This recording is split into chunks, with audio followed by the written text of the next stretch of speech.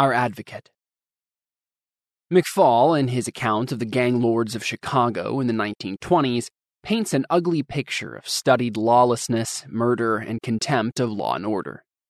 An important aspect of the power of these gang lords was their ability to buy justice. They could walk in and out of court knowing that the judge was their henchman, and the good citizen was bound to be a loser against them. The courts had become instruments of oppression in too many cases. Instead of being a terror to evildoers as God requires, Romans 13:3, the courts then were, and too often are today, a terror to the godly. A court should be a friend to the friends of the law. It should protect the godly against all evil and strictly judge all criminals brought before it. Where such a court exists, a people can live in reasonable security. If, in addition to this, the judge is a personal friend who, when we are involved in any infraction of the law, intercedes for us and administers us a private rebuke or discipline and a public defense, our security and peace of mind is certainly greater. A similar situation, perhaps a far more favorable situation, is ours in Christ before the court of Almighty God.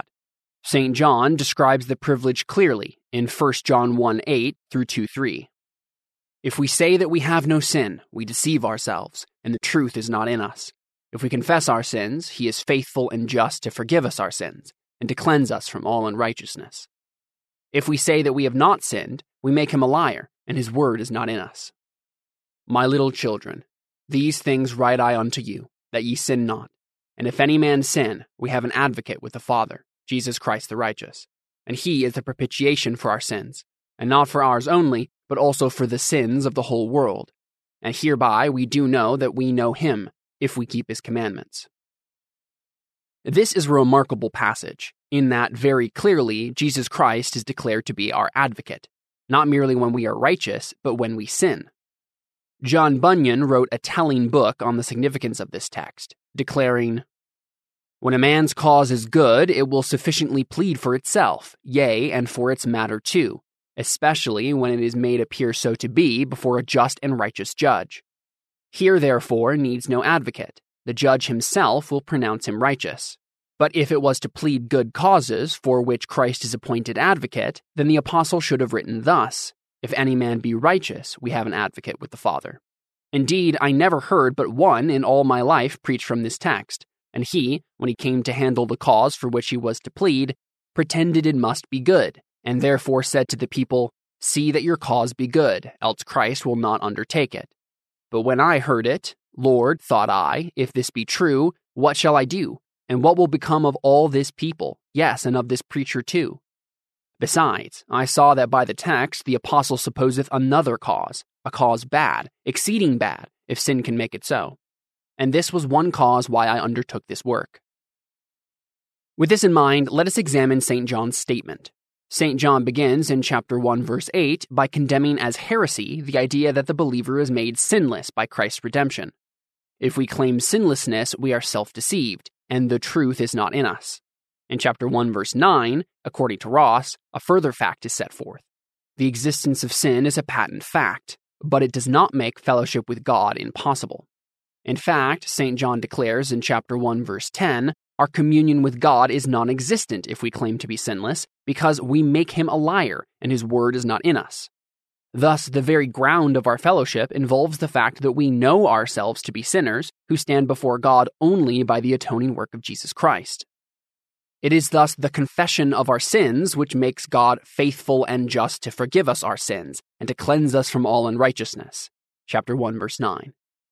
It is only when we stand before God as sinners saved by grace that we stand at all. We are to avoid sin, John makes clear, but when we sin, we have an advocate with the Father, Jesus Christ the righteous. Chapter 2, verse 1. Our advocate does not plead our innocence. He acknowledges our guilt and presents his vicarious sacrifice as the ground of our acquittal. Chapter 2, verse 2. We know that he is our advocate if we keep his commandments. Chapter 2, verse 3. Keeping the commandments means being vigilant and watchful to discover them and to observe them strictly. Such is the force of the word. We are thus on the side of the law, but we are sinners still. It is necessary to understand what St. John means when he speaks of sin. In chapter 3, verse 4, he writes, Whosoever committeth sin transgresseth also the law, for sin is the transgression of the law. The word translated as transgression is anomia, without law. The man who continually practices sin is lawless, without law. He cannot be a Christian. The Christian can be guilty not of continual sin or lawlessness, but of sins, particular breaches of a law he seeks more and more to obey. In his sinning, the Christian has an attorney for the defense, Jesus Christ as advocate. The word translated as advocate is parakletos, which we have in English as the Paraclete. It is also translated in John 14:16 and 26, 15:26, and 16:7 as the Comforter. Parakletos, literally called to one's side, i.e. to one's aid, and suggests the capability or adaptability for giving aid. It was used in a court of justice to denote a legal assistant, counsel for the defense, and advocate, as in 1 John 2:1 of the Lord Jesus. In the widest sense, it signifies a succorer, comforter. Christ was this to his disciples, by the implication of his word, another comforter, when speaking of the Holy Spirit. Christ is our propitiation, hilasmos, expiation, a means whereby sin is covered and remitted, Vine noted. It is used in the New Testament of Christ himself as the propitiation in 1 John 2:2 and 4:10, signifying that he himself, through the expiatory sacrifice of his death, is the personal means by whom God shows mercy to the sinner who believes on Christ as the one thus provided. In the former passage, he is described as the propitiation for our sins, and not for ours only, but also for the whole world. The italicized addition in the AV, the sins of, gives a wrong interpretation. What is indicated is that provision is made for the whole world, so that no one is, by divine predetermination, excluded from the scope of God's mercy. The efficacy of the propitiation, however, is made actual for those who believe. Vine sought to make the passage rule out predestination, a blasphemous attempt, since Scripture so plainly affirms it. Calvin's comment is sound here and a corrective to Vine. The design of John was no other than to make the benefit common to the whole church. Then under the word all or whole, he does not include the reprobate, but designates those who should believe as well as those who were then scattered through various parts of the world.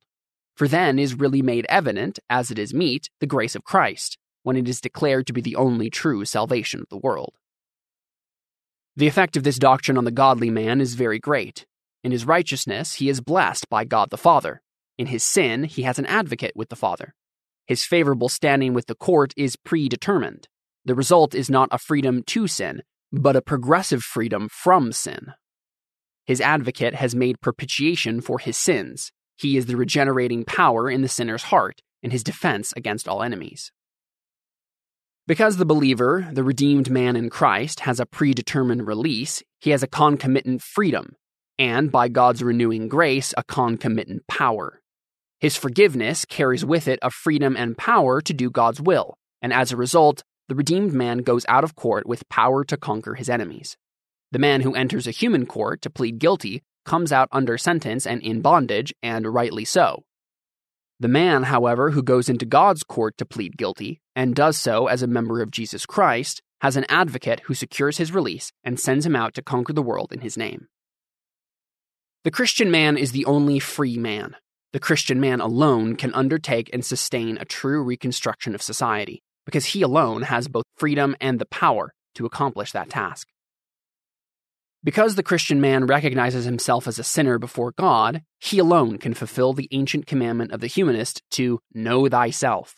He can cope with crime because he knows the roots of it in himself, and he knows its cause. As Ewing has written of crime, the first and primary cause is spiritual.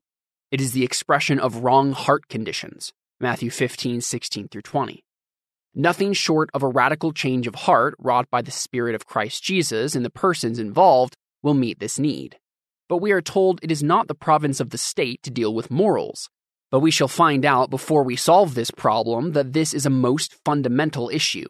When we get ready to equate crime and sin as the same and deal with this matter as sin and not just sickness, we'll solve the problem. The Christian man can see the relationships of things, because he is not blinded by sin. Because he has an omnipotent advocate, he is a free man and a powerful man.